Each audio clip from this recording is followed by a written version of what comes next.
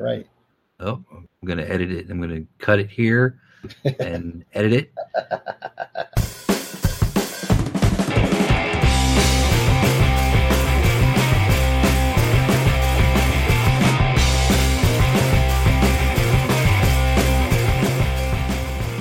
Hey, everybody. It's Microphones of Madness. I'm Rodney. Over there, Steve. Hey.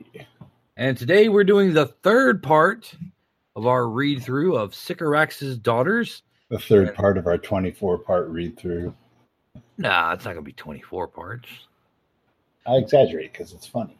It is a long book. It is a very big book. Not bad, because so far it's been a good book. Oh, yeah. It takes up. An anthology of dark fiction by African-American women. And you noted last week that it's also up for a Bram Stoker. Yep. We have 7 stories to cover today instead of our usual 5. Right. And just remember, because we didn't go over this last time, we are foregoing the poems, because this is actually stories and poems in this volume. Mm-hmm. We're skipping over the poems because I feel that we couldn't really do justice to them. So, right. So we're going to just jump right into it. And the first segment is going to be Summer Skin by Zen E. Rocklin. Yes.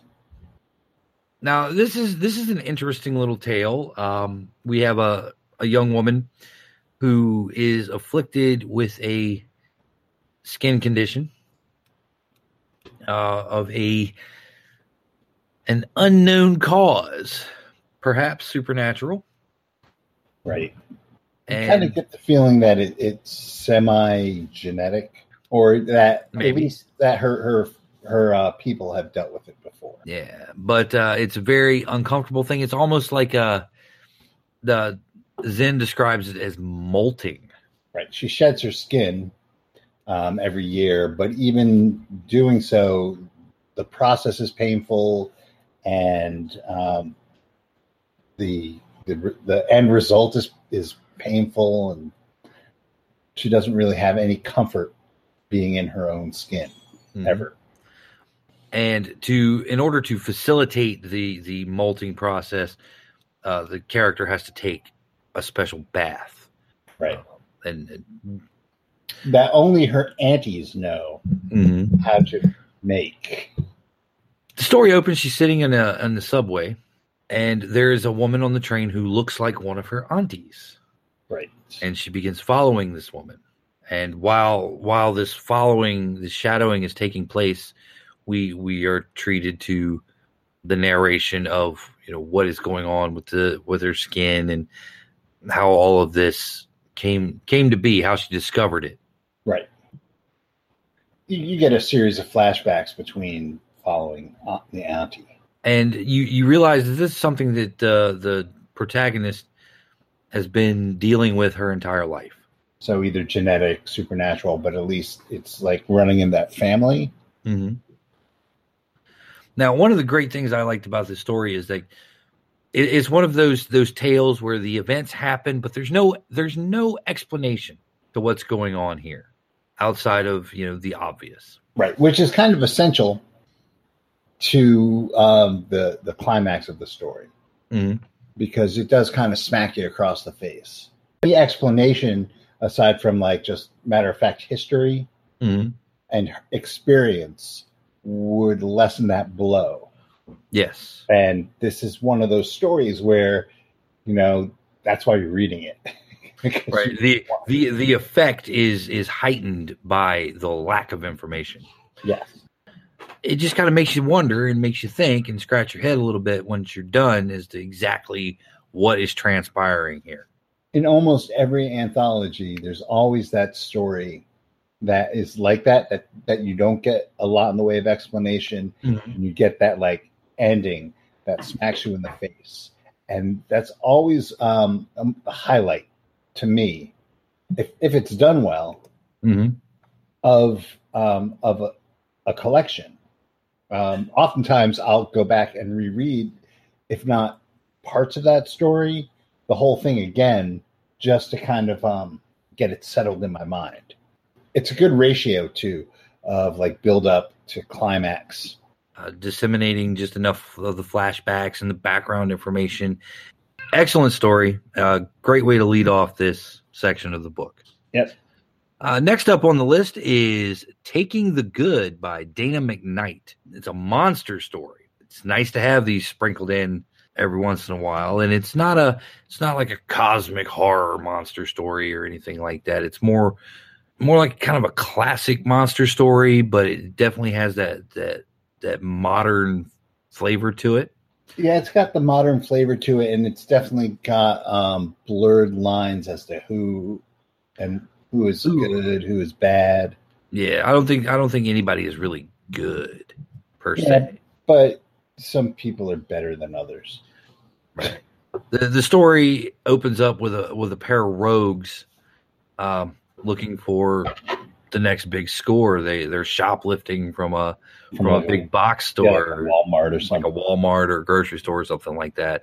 And then they decide to head down to the local bar. Okay, now before you go on, yes, the one is named Helene, and she is the protagonist, or it's her point of view, right? And the other is Normandy. Her name. Did you not picture Normandy as Storm with her mohawk? Kinda, because that's what, with the leather jacket and the mohawk. That's the image that came to my mind. Morlock, Storm. Yeah, and I can see that these are streetwise people. They are living hand to mouth. They are also lovers. Right, but you don't get the feeling. You get the feeling that Helene puts in a lot more than Normandy does. Yeah. It's all, Helene is, she's the sweet one, I guess. She's the innocent in all of this. Really, she comes along for the ride. Helene's the POV character, the every person, and Normandy's that friend that everyone has. That everyone wants to be around, and comes in like a whirlwind into your life and ends up fucking everything up. Right? You definitely could tell she calls the shots, and Helene is not better for knowing her. After their caper at the local big box store, they head down to the local bar, and they're making plans for the rest of the evening's entertainment, which is probably scooping half full drinks off the bar before the barbacks get to them, and casing the joint looking for some pockets to pick and someone to roll possibly. Right, reminds me of the 90s. As our characters are getting set up for their evening, a mysterious woman appears. Mysterious woman who, even though it's cold, no moisture comes out of her breath. Yes. No moisture comes out of her breath, and she's taking an interest in Helene. Much to the chagrin of Normandy, and not because Normandy's jealous, but because Normandy can't believe that someone would choose Helene over her. She introduces herself as Lamia. Yeah. That should set off the alarms. Normandy decides that this is gonna be a good score. I mean, she's wearing expensive clothes. She's got to have lots of money in that wallet. Yeah, Normandy's just thinking of rolling her, and she keeps trying to interject herself, and she keeps getting pushed to the side. It's a cold shoulder. And finally, they go outside. It's like, hey, you want to get high, which, Normandy's all into that, and we can't tell you what happens. Right, and it ends on an unusual kind of tone, because you don't really know if Helene's situation has improved any. Right. I guess it all depends on your point of view of what improvement is. Yeah, and this is another one of those great kind of the anti-ending, because other things happen. That's just where this one cuts off. Right. And there's more to the story. Yeah, you could definitely extrapolate what happens next. Right. Well, you can extrapolate, but you're still only speculating about what happens next. Yeah, and that's the great thing about endings like this is it leaves it up to your disposition, the reader's disposition, as to what happened. But there's no canon. There's only the information you have and what kind of a person you are. That's true. That's true. And it's very well done. Fun stuff. Next, we have Mona Livelong, Paranormal Detective 2, by Valjean Jeffers. We've read some stuff by Ms. Jeffers before. We have. She has been in Griots 2. Correct. She also has a story, which is another excerpt in the Steampunk collection. Mona Livelong 2. This is the Case of the Powerless Witch. The novel in full is available on Amazon, and its first volume, Case of the Angry Ghost, also available on Amazon and directly on her site, www.vjeffersandqveal.com. They feature erotic fiction, steampunk, fantasy, science fiction book. So you can get this novel in full. Anyway, this is it's an excerpt from a longer work, and one that is right up our alley, as it is a detective story. It is, and Steve and I both agree that possibly the greatest movie ever made was The Maltese Falcon. Yes, the one with Bogart. Now, the great thing is that this excerpt gives us just enough feel for the world. It gives us the first step in the procedural formula to make you really want more. Yeah. I guess this is the beginning of the book, and it takes you to the point where she's just starting to get in the groove. Peel back the onion layers. You found out a little bit about her background and her relationship with some of the other characters. Mm-hmm. And then it is yanked away from you. It has all of the flavor of a good procedural detective novel. It has all the flavor of a good urban fantasy story. Yeah. And it is also steampunk. So we have that kind of gaslight and top hats and stuff. Corsets and weird glasses and all sorts of things. Yeah, and then it also seems to have kind of a Caribbean flair to it as well. So there's so many layers to this particular cake. Yeah, I mean, the world that this hints at is so rich. Even if the story hadn't grabbed me, but it had, I'd want to just visit this world. Mm-hmm. Absolutely. It's a very interesting world. And that's one of the great things about the procedural is that, it's a formula. People do it all the time, but it's a great skeleton to lay all of this detail on, because the plot itself is kind of self-propelling. So you can spend more time building a world around it. Right. The world is revealed through her interaction with other characters. Mm-hmm. And the space in her head, it's definitely not bogged down by, paragraphs and paragraphs of description. A very rich world that you can just picture inside your head. The very, very visual writing in this excerpt. Mm-hmm. I think we might have to check out this series. Yeah, that might be a good idea. Do a couple episodes on it. Put a pin in it. Next up on the list is Malady of Need. Kini Ibura Salam. Thank you. I couldn't read my handwriting. Now this is a small piece of flash fiction. Yeah, this almost borders on poetry. Right. It's very, very poetic language, but what we have is it's a second person story. So the person narrating is talking to you. Right.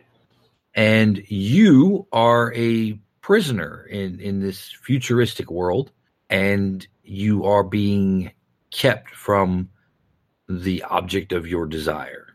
Right. Very downer kind of story. It is. It kind of, you're going to bring what you bring to these things. It's the way it's written is very, like you said, poetic in the language that it uses.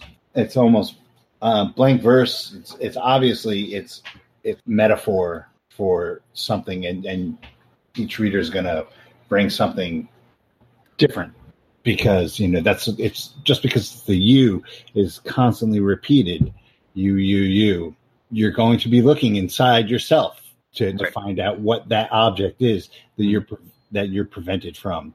And for me, I'm not going to go ahead and say what it is because that's just me. But it wasn't a positive thing. Right. It was almost like prison was almost a better place. Your object in the story is it's described as a woman, but it doesn't seem like a very nice woman.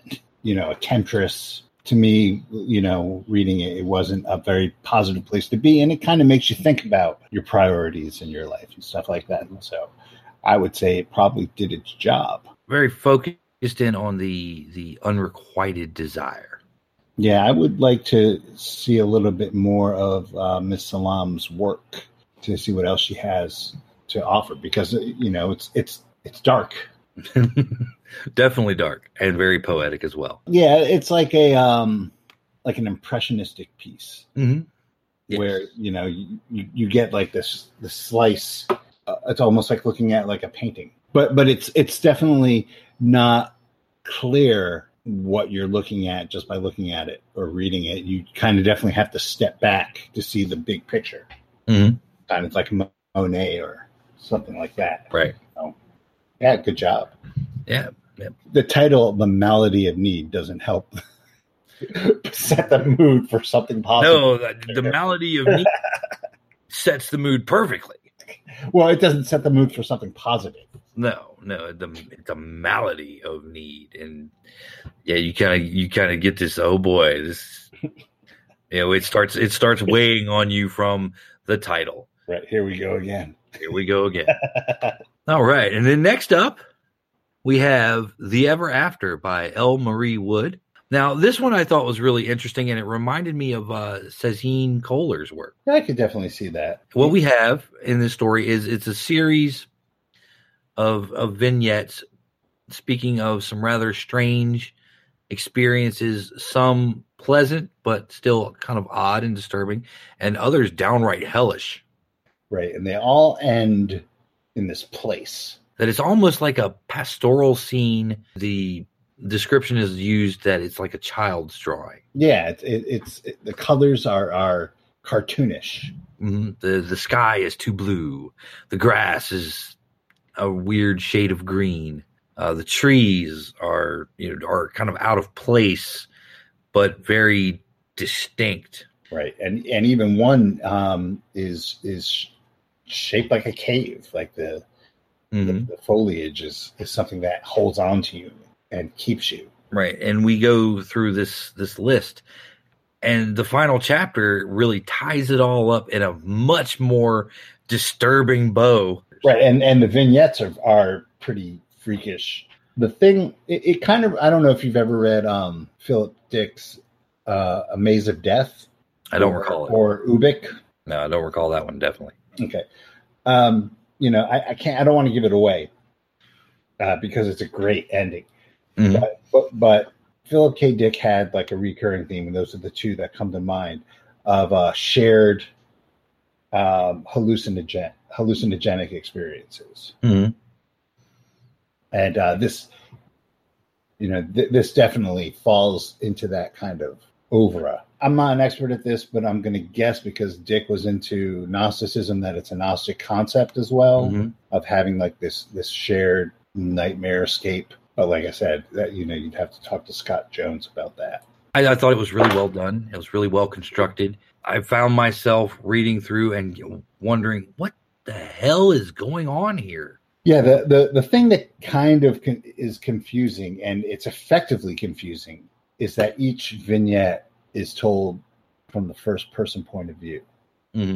So you read through the first one, and you're like, what the fuck? Because it's like about a woman in an office who goes out for a smoke break, or not even a smoke break because she doesn't smoke, but she's going out for a break, and gravity turns off. Right. And everybody starts floating up, and people who are inside get crushed on the ceiling. Right. So it's almost like gravity is reversed rather than turned off. Yeah. Because people are falling up. And then at some point, it goes right back again, and everybody falls down, and it's going through her mind that how could I possibly survive this? But she does, and that's where that one leaves off. And then the next one is about same point of view, or it's still I. It turns out it's about a guy who ends up murdering his lover, Mm-hmm. and gets away with it, only to find himself in this strange landscape. But it isn't until the third vignette where it's again I, and a completely another point of view where I found, oh, all right, these are different stories, Right, from different people. So Mm-hmm. it's not the same person experiencing that. That was a little jarring. I'm sure that was on purpose, because it kind of ties in to that shared experience, Mm-hmm. where identity is kind of blurred, I guess. Right. There is no real individual self in the greater context of it. It's just this collection of experiences. Yeah. So really, as you're reading through and you're reading these collective experiences and you're reading them in the first person, and as the characters' identities are kind of blurred, your own identity starts getting blurred. Right. When you read first person, because you have that tendency to have an allowed narrative going on in your head, and you're reading this and you're saying I over and over again. Right. And it kind of puts you in that position, and it becomes even more psychedelic. Right. It puts you in that position, but not as as harshly as that second person narrative did. Because the second person narrative is almost accusatory. When you get, you do this, you do that. Right. You are trudging along with your hands manacled. That's almost, somebody is controlling you, telling you, you got your GM telling you what's going on. Right. Well, your free will has kind of been taken away in that respect. Right. And when you're in second person, and because you're being told what you think and what you're doing. And then in an I sort of situation is the line between reader and read starts blurring. Right. When because it's used effectively. Because you're experiencing it as I. Mm-hmm. And that's what makes this story really, really work. And then the final chapter is written in third person. Right. Then that's kind of like the explanation chapter of what what just happened to you. So you go through these first five, and the identity is blurred, and everything is working, kind of against your need for reality to make narrative sense. And in this case of this shared hallucinogenic experience, and then you get through to the final chapter, which is written in the third person, and you're just suddenly yanked right back out of it. I actually read the final chapter twice. Next up on the list is Perfect Connection by Deanna Zalis. Now, this is a really interesting story. Yeah. It starts with a murder. It does. And it's the protagonist who's doing the murdering. Mm-hmm. The moitering. The premise of the story is that people have spirit companion, the imaginary friend, or even to an extent, maybe even the guardian angel. Right. And that's how it starts. Right. And we have our protagonist and her imaginary friend, Alexa, which I just thought was kind of funny. Yeah, I think that might have been a nice little joke. If it wasn't, it should have been. Alexa is completely different. Now, these spirit guides, they take the form of being kind of a twin to their host, essentially. Right. The person who their host can see them in mirrors. Right. Only in reflections.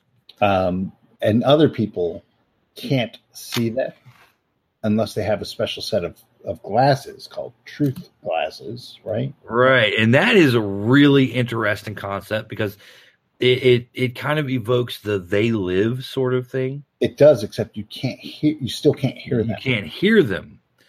But these glasses are manufactured and shipped out almost seemingly at random. Right. Different people. Like in They Live. Mm-hmm. And you put these on, and you can see everyone's attending spirits, which is it's just Naomi and Alexa are at first having a severe disagreement over what just transpired. Right. And it's cool because you get dropped in and you don't know why. And isn't until later, once again, through like just the events that happen, that you come to find out why it was a big deal. Mm-hmm.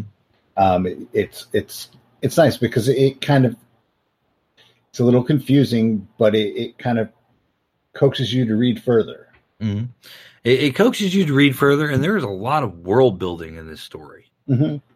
So basically what you have is an organization that Naomi works for, who's they're called the Grasp, and their sole purpose is to prevent bad things that stem out of having a spirit guide, right. So such as possession. Mm-hmm. You can get too close to your spirit guide, and it can actually take over you permanently, and that's bad. Mm-hmm. So their job is to sever the spirit from the person. Now, opposed to them, the Splitters, right, who are an arm of the church. Right. Their sole purpose is all spiritual companions are bad. It's all possession, no matter what, and we're going to sever every one of them, no matter if they're merely a companion or if you're possessed. So their propaganda is everyone's possessed. If they have a spirit companion, you're possessed. And it seems like the Splitters are officially sanctioned, whereas Grasp is an underground organization. Alexa and Naomi arguing, driving back to town. Suddenly, it's like, stop here. Something's going on. And they go into this restaurant. And they meet a waiter, and he's just like this really good-looking guy. And he's like, okay, and you're like, okay, well, this is going to kind of go with maybe a paranormal romance kind of deal. Sure.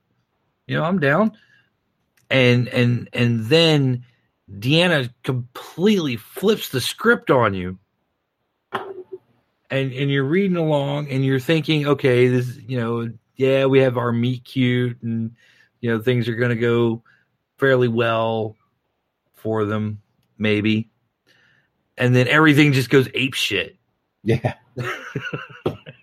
Well, it's usually, and we learn the truth about what's going on in this world. Right. So usually in these situations, when Alexa tells Naomi, "Stop here, do this, do that," they're hunting a possessed. Mm-hmm. But this time, it's Alexa got struck by Cupid's arrow. Oh, yeah. And detected the presence of a very sexy companion. That's right. So, really what it is Alexa has the hots for this waiter's spiritual companion. Mm-hmm. They are irresistibly drawn to one another, and so are Naomi and this guy. It starts with a J. Javari, and his companion is... Jonathan, yep. So yeah, they meet with Javari, the waiter, and his spirit guide, Jonathan. And Alexa is just like, literally on fire. Right. And it freaks Naomi out because she thinks that there's like some foul play going on the part of Javari. Right. Well, I mean, she just came out of a relationship. The murder victim was her fiance at the time of the killing. Right. And it had been split voluntarily and decides that she should be split as well.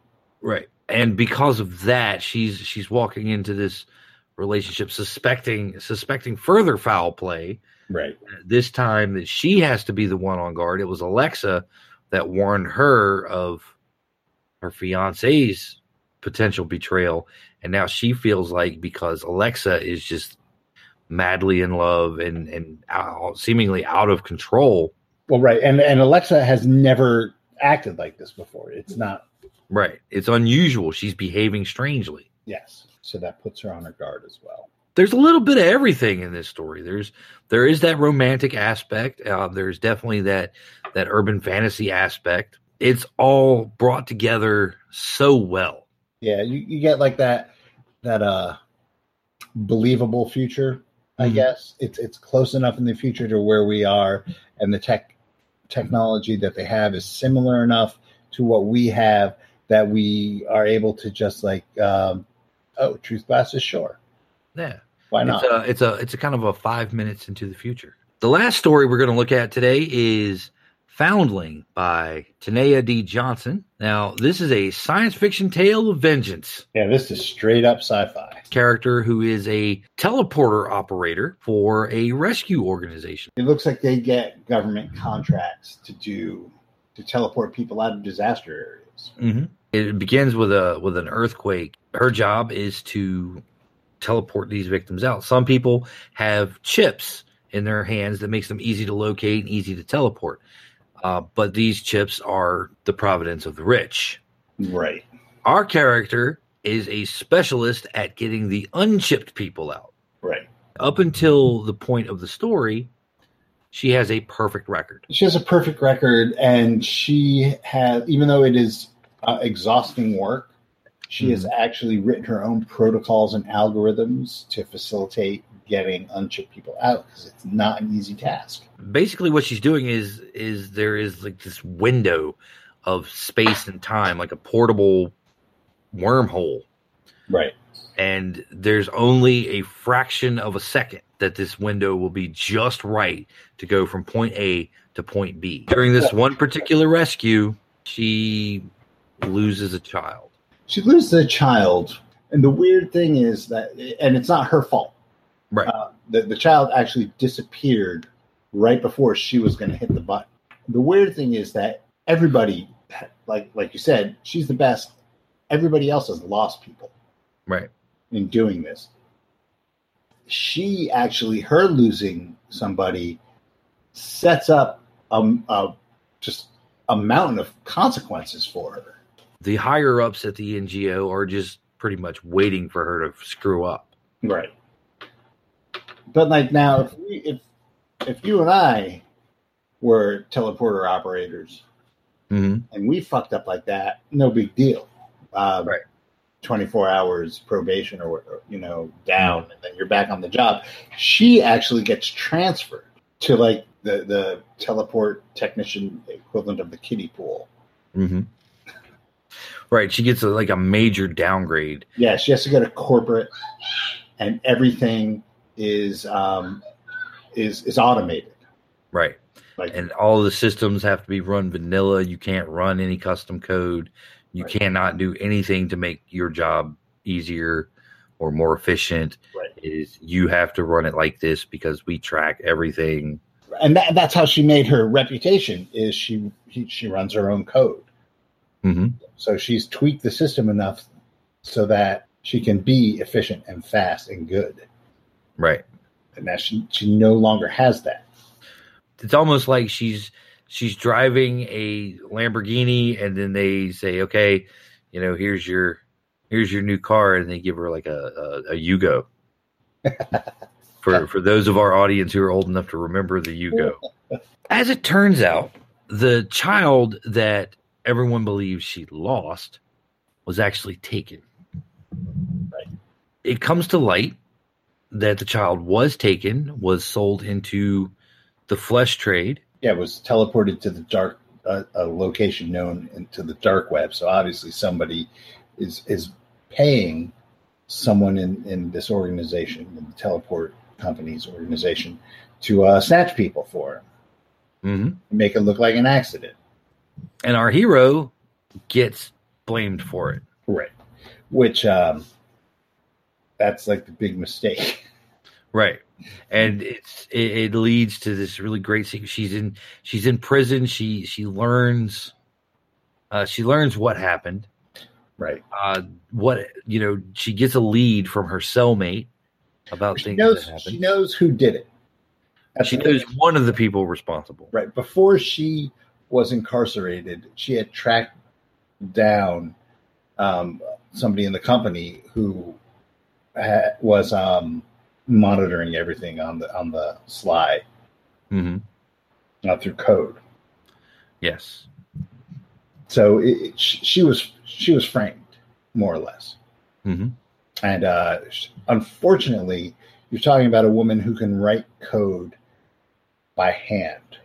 Mm-hmm. So she's not stupid. So she spends her time in prison, preparing herself for when she gets out, and she's going to enact her plan for payback. She's going to stop these guys the only way she knows how. Right. So while she's in prison, she designs a series of algorithms and hand writes this computer code to do what she does, but to locate the people who are responsible for taking these women and girls. Right. So she does a bit of detective work, finds out who it is. She learns. She takes a picture. She takes a page from her old boss's book, and it's not much of a twist. She finds out that her old boss is the guy who's been monitoring everything, and she takes a page from his book, and she figures out how to monitor all of them throughout the entire world. Right. And then she begins her one-woman revenge corps. Right. And I love how she finances this, though. She finances this through theft. Yeah, she starts stealing art. Mm-hmm. She becomes an art thief, and I'm just like really enthralled by the use of this technology in all of these different ways. It's just a great, almost cyberpunk kind of thriller. All of the action of the story takes place with our main character sitting in a chair looking at computer screens. Right, except for the time when she's in prison. Yeah, so this is actually the first straight up, like, no genre bending science fiction story we've had on the show. And a very good one. Yeah, it is really good. This was probably the only one with kind of a happy ending.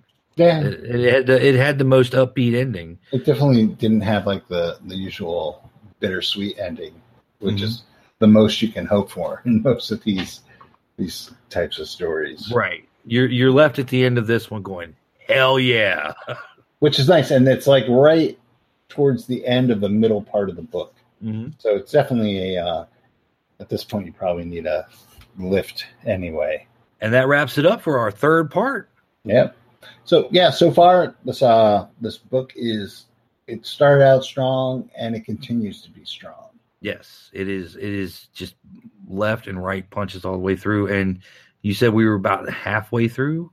We're over halfway. So we'll be back next week for part 4. And once again, this is Sycorax's Daughters. You can pick it up on Amazon. Valjean Jeffers, Mona Livelong, Case of the Powerless Witch, and the first edition of her Mona Livelong stories, The Case of the Angry Ghost, available on Amazon as well, and at her website, vjeffersandqveal.com. She's also released an audiobook recently, and we'll have the link to that in the show notes as well. So definitely check out this book, Sycorax's Daughters. Check out Valjean Jeffers. You'll be glad you did. And until next episode, keep 30 love points.